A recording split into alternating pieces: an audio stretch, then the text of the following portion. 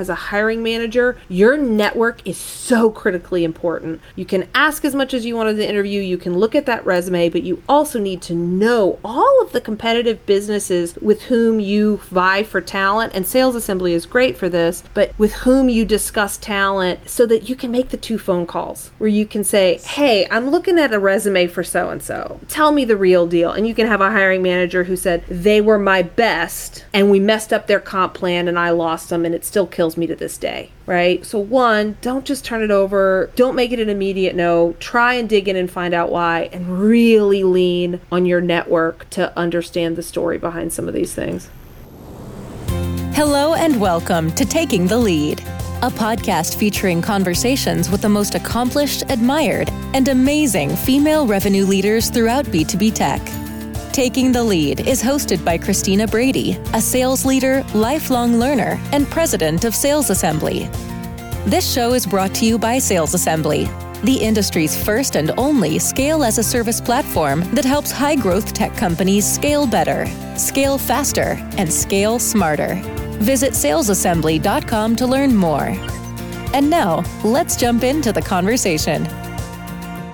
Hello, everyone, and welcome to another episode of Taking the Lead. I am Christina Brady, and this episode is brought to you by our phenomenal sponsors. The first one is Showpad. They are the best thing to happen to your sales team. With Showpad, you can enable your team to win with the content and training they need to drive more meaningful customer conversations. If you want to learn more about them, visit showpad.com. Our next incredible sponsor is Upwork, and speaking of best things ever, Upwork is the world's work marketplace. It connects millions of businesses with independent talent around the globe. It serves everyone from startups to 30% of the Fortune 100 companies. They are the trust-driven platform that enables companies and freelancers to work together. If you want to learn more about them, visit upwork.com. And finally, we could not produce this podcast without our partnership with the incredible team at Motion. Our third sponsor is a podcasting service for marketing teams in B2B tech. They launch podcasts just like this one and help to create the audio, video, and written content for each episode. You can find them and learn more about them at motionagency.io.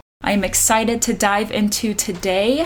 Our guest is Helen Calvin, the Chief Revenue Officer of Jellyvision. Helen, thank you so much for joining us today. Thank you for having me. I'm so excited.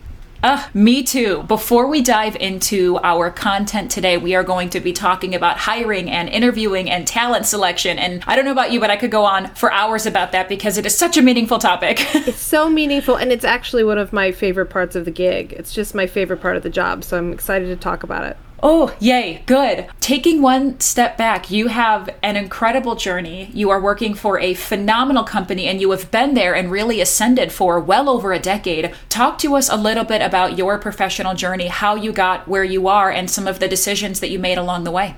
Well over a decade. You know, when you've been somewhere enough years that it has its own nomenclature to it, a decade, it's, I guess, unusual, certainly in tech SaaS, but there's been a journey to get there. Yes, my background is all in behavioral science and why people do the strange, inane things that we do, even despite our own best interests, and brought that to Jellyvision, yes, a decade ago, really working on the user behavior side. And when we looked at the users of our products, what insights could we glean and what could we learn? And that sort of matriculated into what value could we, from those insights, provide to our customers. And then the story sort of goes from there, of bringing that value to customers on the existing side, to then running the new sales side, to running the entire revenue organization. And, you know, when I talk to people looking at career paths or sort of asking that really embarrassing self-facing question, well, how did you get where you are? I just always say the best way to get the job you want is to crush the job you have. Just be really earnest about the role that you have in the company, where you're solving problems and where you're changing the game for them, and being a student of whatever industry or whatever company you're in to say, you know, if I impacted this, then that would really make a difference. And I think sometimes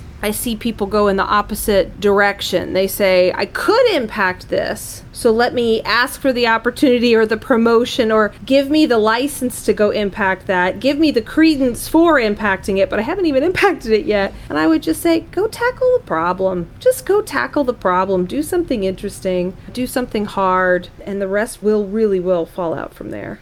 Have you had a time in your life when you've been in a position and asked for the promotion? I think most people that thought of that as terrifying, but you're right. In so many instances, it is the self-promotion. Have you personally done that or seen that? I think it's less about asking. Yes, I have done that. I've done that at prior companies. And I actually think that's a real signal that you're not at the right company. And what I mean by that is, if you're having to ask for the promotion, the company is not looking at the right valuation of you as talent. You shouldn't be asking for the promotion. You should be talking about impact to the business. You should be talking about the results that have been driven. And then frankly, the promotion or the career progression, all those things, they just become obvious. It doesn't have to be some really scary, arduous conversation. And if you're having to go in and prove to your boss your merit and your worth, you've got a manager and a boss and a company that's not looking for the right things. And so the conversations you should be having should be around results that impact the business. And then the career stuff honestly does kind of fall from there.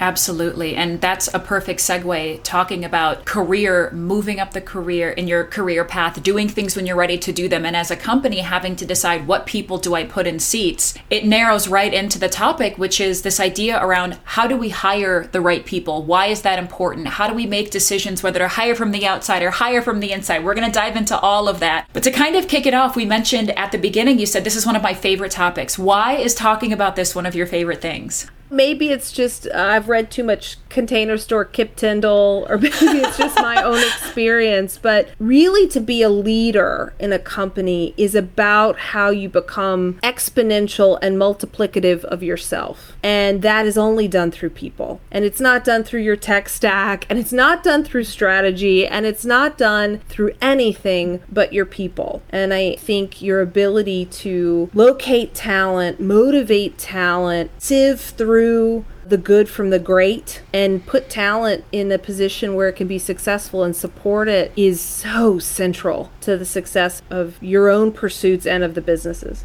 Yeah, and I think making a decision on how you find that talent is absolutely paramount. And so for you, when you are thinking about starting with hiring, before we kind of dive into interviewing, how do you as a company make the decision whether you're going to hire talent from the outside versus promote from within? I have heard lots of companies that say, oh, we only promote leadership from within, or other companies who say, oh, we only hire leaders from the outside. And I have to imagine the magic exists somewhere in the middle of that. But in your opinion, how do you decide where to find the right people?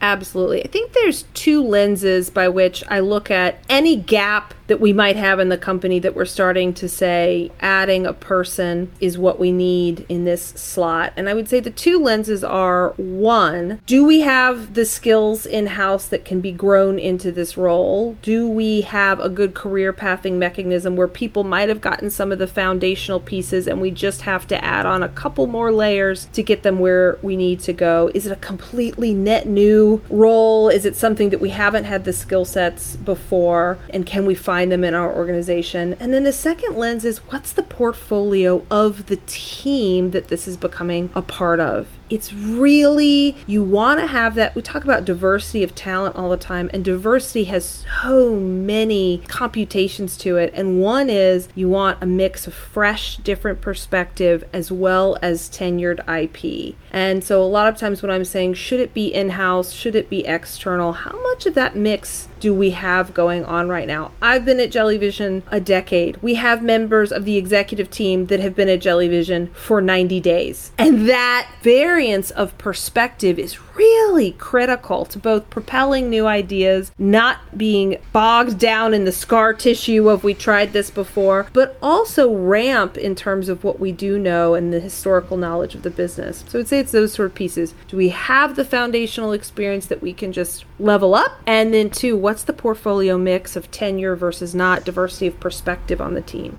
I love the sort of duality that you're talking about there in terms of different ways to look at it. And I imagine, especially a lot of frontline leadership, when they're thinking about, okay, it's exciting, I finally have the green light to hire, I have the budget to hire. And now you ask them, okay, well, what's your hiring profile? And a lot of times, if you've never been trained to think about that, you just go like, I don't know. So for that beginner leader, what are some things that you think about in terms of how you identify talent? Do you look at culture first? Do you look at skill? Do you look at experience? Do you look at potential? What do you look at to build a profile? Yeah, I think we have some rubrics that we put in place. So we use the Korn Ferry core competencies, which are sort of skills. What are the 7 most critical things that we need this person to be able to do? And it's much more skill-based and experience-based than it is sort of tactical, meaning, okay, if we're going to hire an engineer, you have to know how to write in certain coding languages. But we're really talking about more where do they behaviorally sit on the spectrum. So we do use frameworks like that. And then I really try and encourage my managers to ask the questions of, ask themselves, what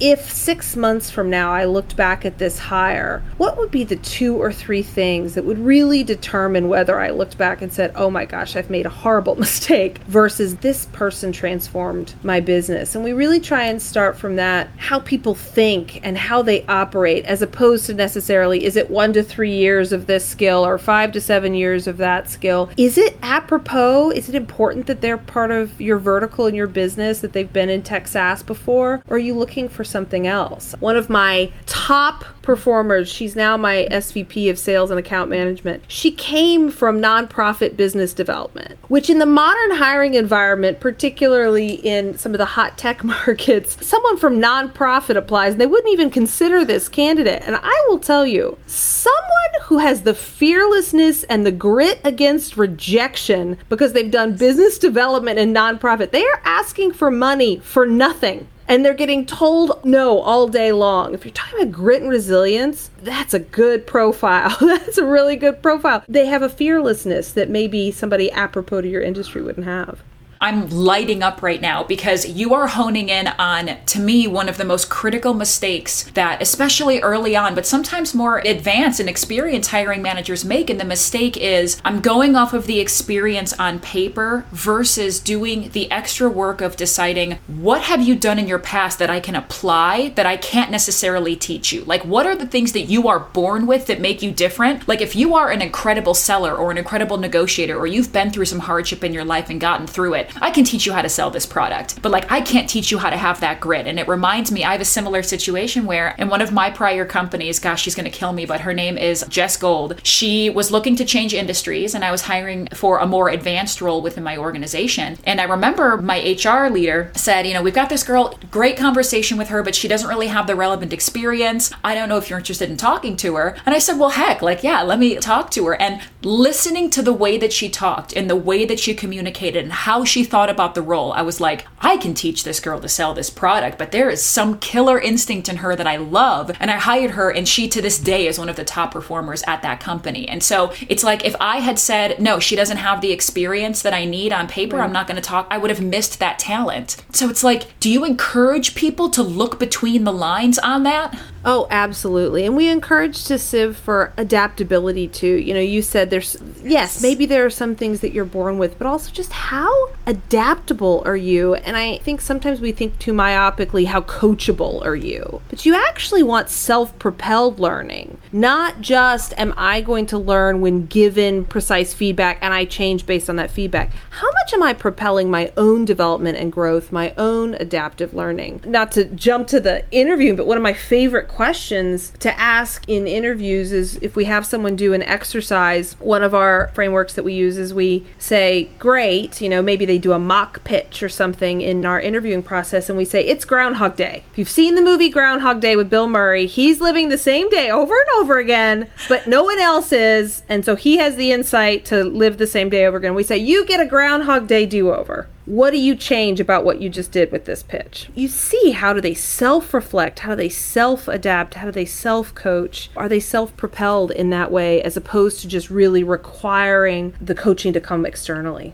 That's fantastic, because I think a lot of people in the interview process, and it's a perfect segue into it, they do the right things where we have this initial phone screen and we're screening for the behavioral and qualifications that we want from your behavior, your culture, your experience. They do a role play, but they do the role play to see how well do you perform in the role play versus doing the role play where the initial one almost isn't the important piece. It's almost, how are you going to take the feedback? How are you going to look at things through a different lens? And I often see that mistake made too, where they're not looking at the right thing in the role play and they miss that opportunity to really hone in on somebody who could be a good employee. Do you see mistakes like that made a lot? I do. And I would say of all hiring, because I had a career before sales where I worked in merchandising and brand management for a retail company. Just don't go on my LinkedIn. It makes no sense. I need to just put one word that says, call me if you want to know the deal. I think sales hiring is particularly difficult because you can very easily sniff out terrible salesperson versus, medium or good salespeople.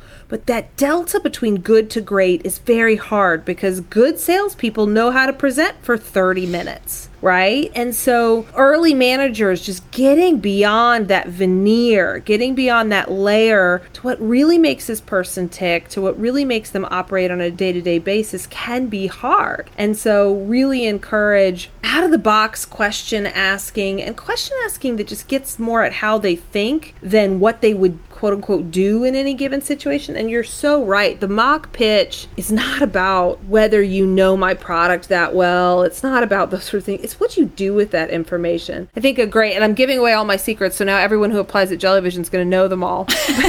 Here's an example. A bad interviewee salesperson comes, they haven't looked at my LinkedIn, they haven't looked at my profile, they have no research, they know nothing.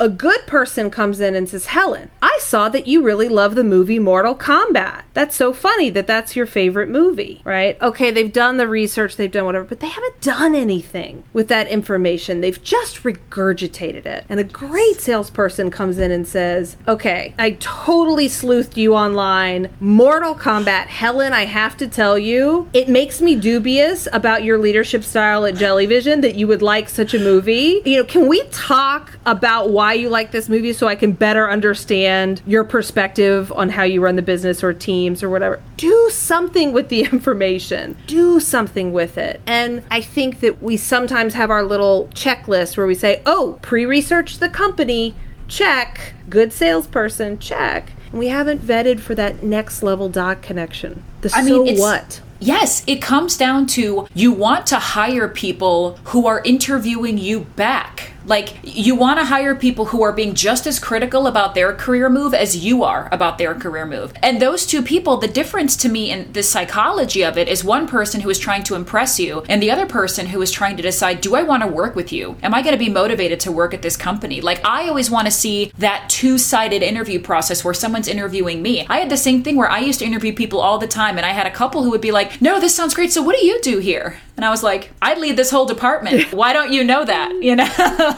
And then you don't know what to do with that. I mean, that's a tip I would give to, and I do try and give to early hiring managers. They say, well, what are the questions you like to ask? And I certainly have a rubric for those. But I think one of the most important things you can do is most interviewers, the ratio of them asking questions versus them allowing the candidate to ask questions is 90-10 or 75-25. It should be 2/3 you at max. If not, only half you. If I have half an hour, I'm taking 16 minutes of it. And the rest is for the candidate to ask me back questions. One, because they need to make sure this is the right job for them too. If they are not excited, if they're not motivated, if it's not a good fit for them, it's not going to work for us. And two, you get to find out very quickly, do they run through their 3 pre-prepared questions and then they're out of them? Or are they really curious? Are they really an interested person? Do they really have a dialogue to them where they're trying to understand or trying to investigate something? In particular, if you're hiring salespeople, you want that investigative nature to be a part of them. And I want the person who is coming to the end of their 12 or 14 minutes saying, hey, I want to be respectful of your time. I have 10 more questions. Do you have time for it? And if I say no, they say, great, I'm going to pick my best one. But I never want them to run out of that cache of questions. Their quiver should just be full of questions.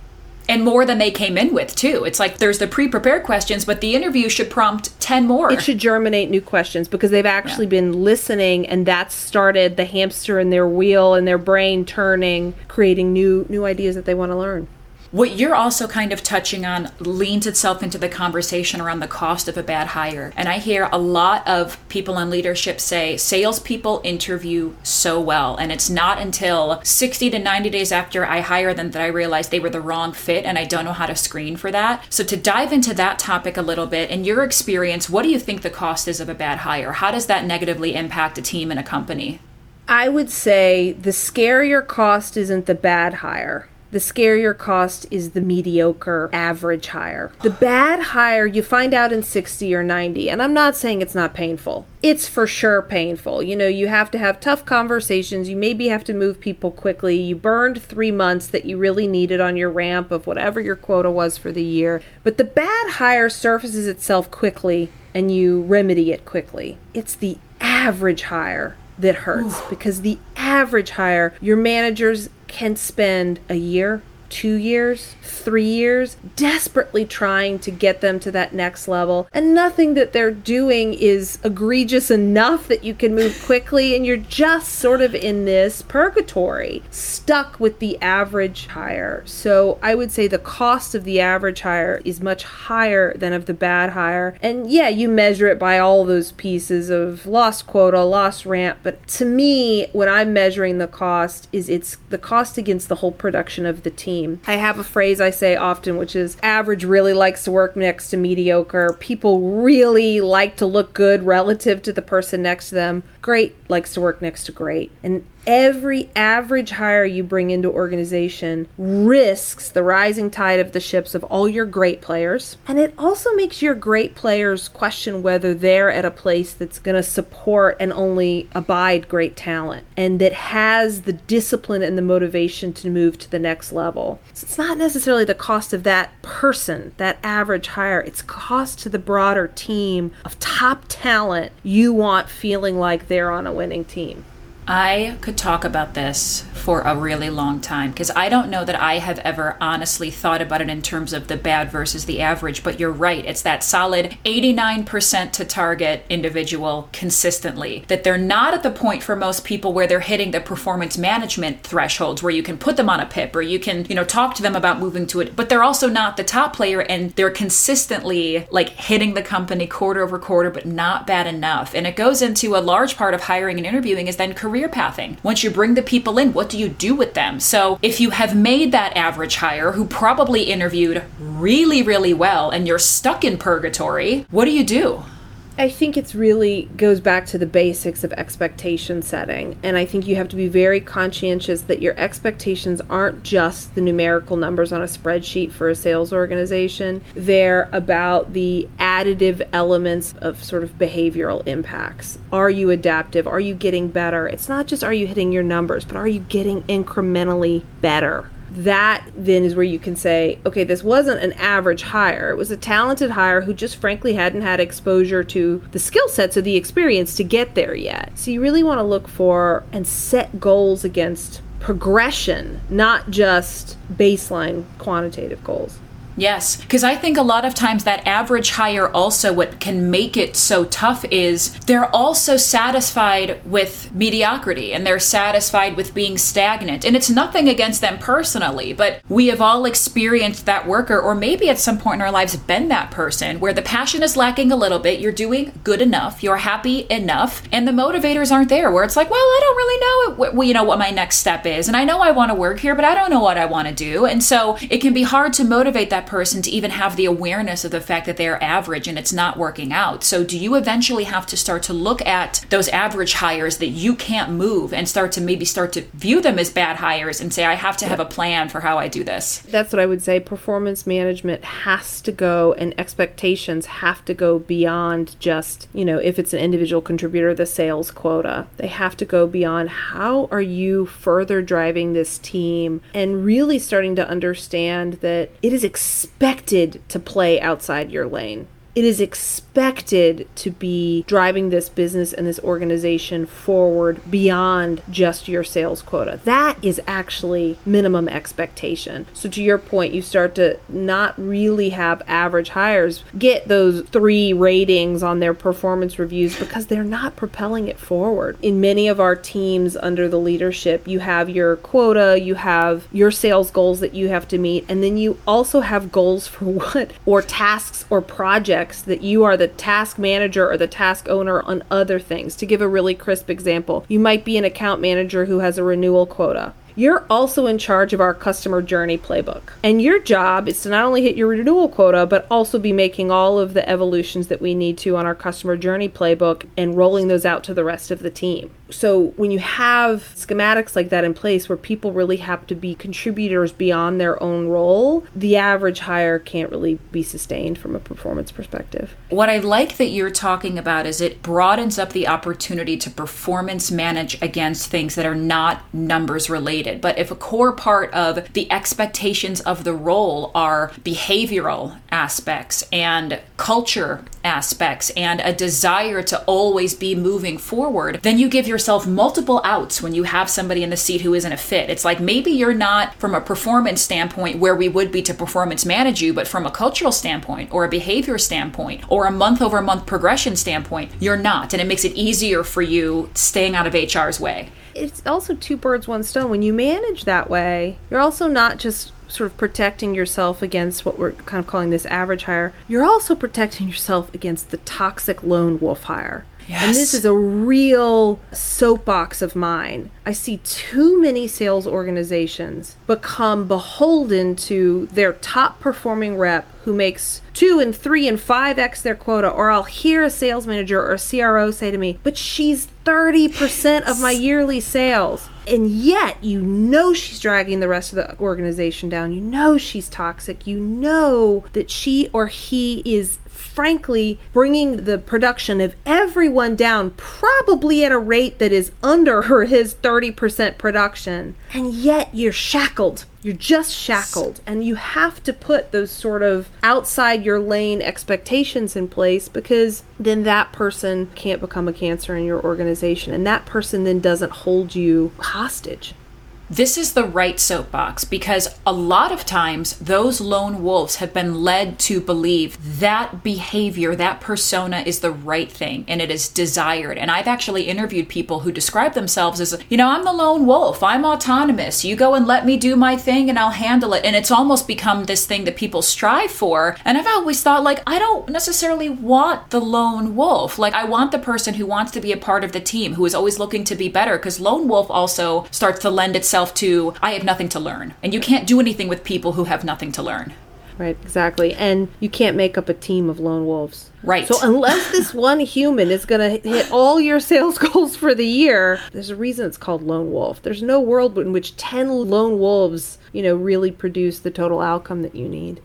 To identify if you're interviewing somebody who may be someone who falls into that sort of persona, are there questions you can ask or ways that you can identify, do I have a potential lone wolf here?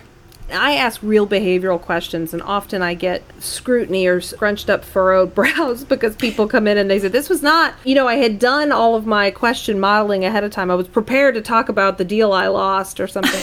One of my favorite questions to ask on that front is, what's the most recent row you got into? What's the biggest fight you got into recently? Who's really mad at you? And you make someone tell you the story of where they've recently had friction. And you can ask follow-up questions. Okay, so-and-so's really mad at you. I'm picking them up and I'm calling them on the phone right now. What are the first things that you say to them to try and resolve this fight? And you start to find out, how much do they take accountability for issues that they're having? How much do they have self-awareness or self-perspective of their role in any situation? And if you get to the sort of phone pickup, how often are the first words out of their mouth, I'm sorry, here's my culpability in this situation? Or how much of the first words out of their mouth defense or trying to cajole or prove their point? And you start to understand, how does this person reflect on their own, again, it's their own self-awareness? Do they see their role in the fortune of their life? And do they see how they play with others? Well, you're also talking about uncovering their ability to understand before they're understood. And as salespeople, you have to find the exact balance there. You have to find a moment where your prospect is right and you are wrong, and where you are right and they are wrong. And if you are not actively curious and willing to let your ego down so that you can get the larger win, you're not going to make it very far. Right.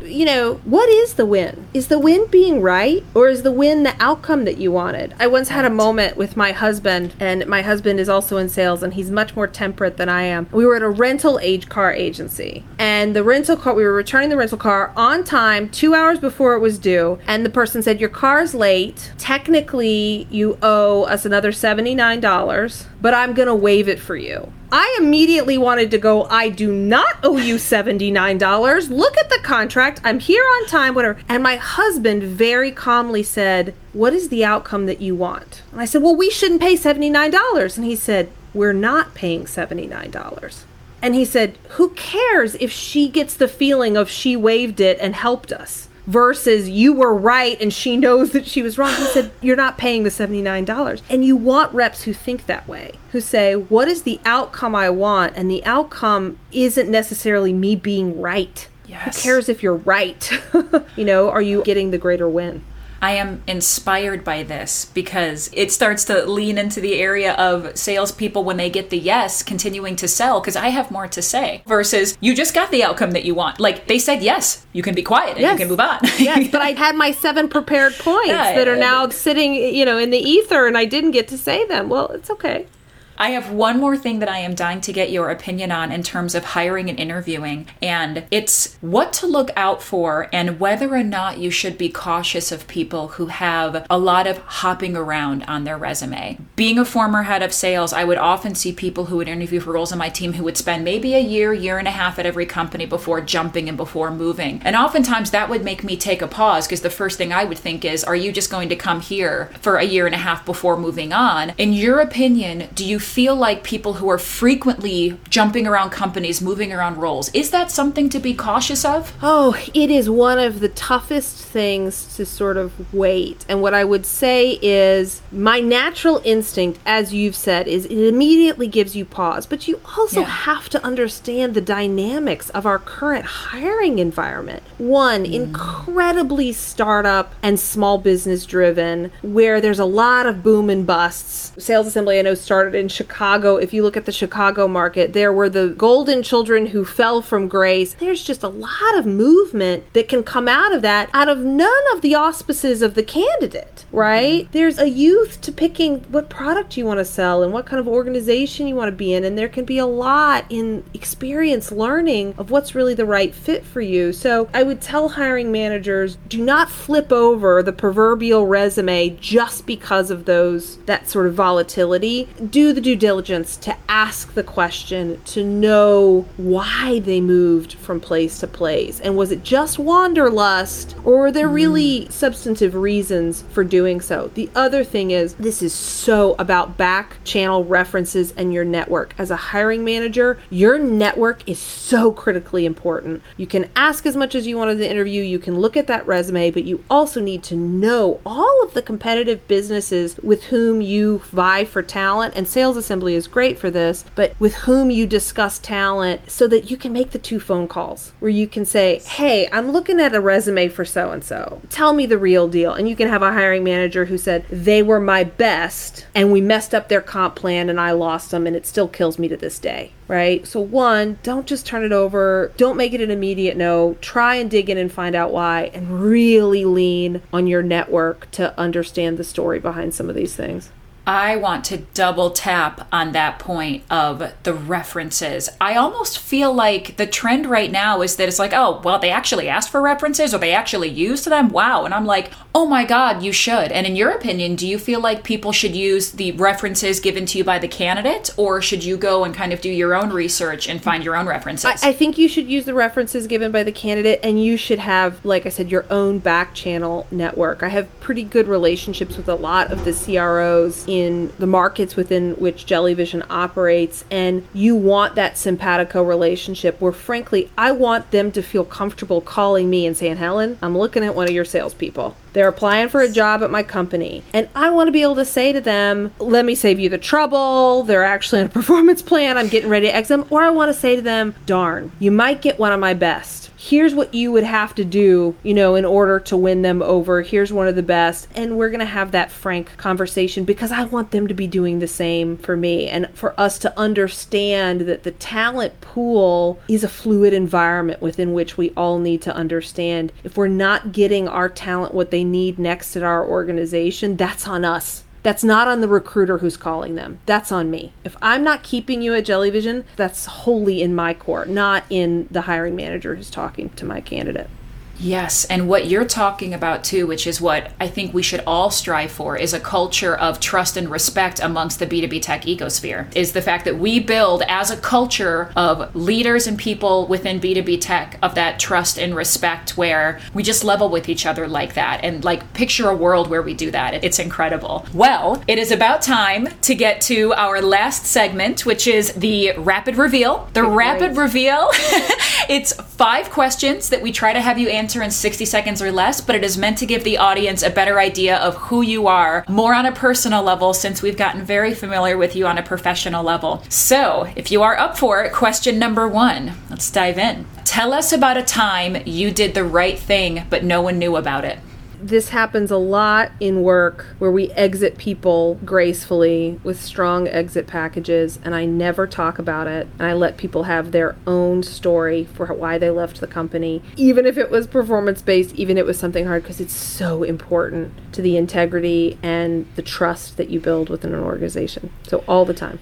That is a beautiful gift to give to people. Normally I don't hone in on these, but what you just said right there is the difference between doing what's right today and making what could be a positive impact in changing people's lives. Letting them have control of their story and giving them some grace upon an exit is a gift that I think is a really beautiful thing. I had to say that. So I love that you do that. I hope more people take a page from that book. The second one, number 2, if you could teach someone only one life skill, what would it be? I think it's perspective on, really, this sounds bad, but how much you actually matter in other people's day. People get so self-conscious. They leave a meeting and they say, well, I did this, I did that, I did. And I say, do you recognize the person you were talking to was just looking at themselves in the Zoom camera the whole time? You're not as instrumental in other people's lives as you believe. And while that may be depressing, it's also so freeing. It's so freeing. You really only have to be confident and care in yourself because no one else is worried about you as much as you are. So just enjoy and revel in that freedom. It's great.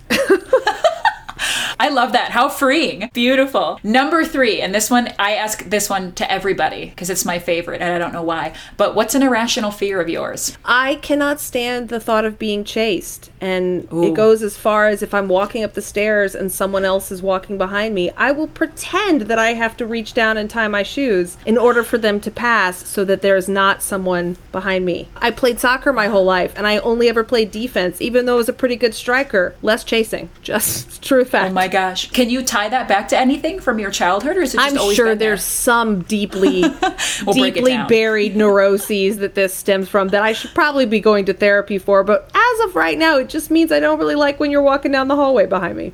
Oh, that's anxiety inducing. I don't blame you for that one. Number 4, what is a controversial opinion of yours? Fennel is disgusting, and I don't know why it's in 90% of foods at this point. You cannot go to an elite restaurant where at least half of the menu isn't littered with fennel, and I do not understand the need for fennel. I feel as passionately as you do about cucumber water. I think it's the worst thing that has ever been introduced to the world, and I don't understand it. But that gets a lot of people really mad. It's just that licorice anise flavor or something that is so au courant, and I do not understand. All right, no fennel in your meals. Got it. And last, but certainly not least, what is the most unique thing about you? It sounds like I'm evading the question, and I am not. My CEO once asked me, what's your greatest superpower? And she didn't like my answer, but I said, I'm really good at picking people. And I have augmented and propelled my life far more than my own talents, because I have picked indelibly the greatest husband, the greatest set of friends, and I am very good at surrounding myself with people who make me better human than I actually am inherently. And I do think that is a unique talent that I am incredibly grateful that I have. It's probably because you have a really high level of empathy, and when you can feel that from other people, you generally know how to pick and you can read them easily. It's a good skill set for somebody in a position like yours to have. So I know that benefits you well. Apropos, we're talking about hiring, but it really is. It's understanding your own shortfalls and saying, okay, what are the things that can complement me here? And not being afraid to surround yourself with people who are better than you are. You know, not being afraid to be the dumbest person in the room. Yeah, humble and empathetic. Those are two big ones. We are coming up on time. That and I have gigantic feet. Just what huge. Size? I wear an 11, and I am a whopping 5'3". I am a fun size Snickers. I am travel size, except for these gargantuan feet, which come out of nowhere, but make me incredibly stable. And I don't fall over, and I can wear any height heel of shoe just because of sheer surface area. And I feel like they always have your size, too. You probably rack it up at like a Nordstrom rack, all the designer shoes and all that. I'm a little jealous. It's a very odd physical niche that I live in. We all have our things. I can turn my hand in a full 360 circle, and I always freak out my husband, and I'm starting to freak out my son with it. So we've all got our things. Well, now I'm going to go to the next sales assembly event, and everybody's going to be like peeking under the table to see if they can see, you know. I want to see those giant feet. 11's not so bad. I was picturing like Hobbit level bad, and we're not there, so thank goodness. But if people want to learn more about you or connect to you or learn more about Jellyvision and what you do, where can people go to learn about you, connect with you, and learn more about your company? Yeah, Meet Alex is the Jellyvision website, which I highly recommend digging into, and we're always hiring and have a lot of great roles available. And then really do connect with me on LinkedIn. Ignore the terrible profile page. But I feel very adamant about building the community at large, not just those that serve my own purposes. So I'm always happy to connect with anybody who's struggling with a problem, thinking about career pathing, wondering what they should do next. And I am known for my jar of 2 cents. If you want 2 of it, I'll give it away for free.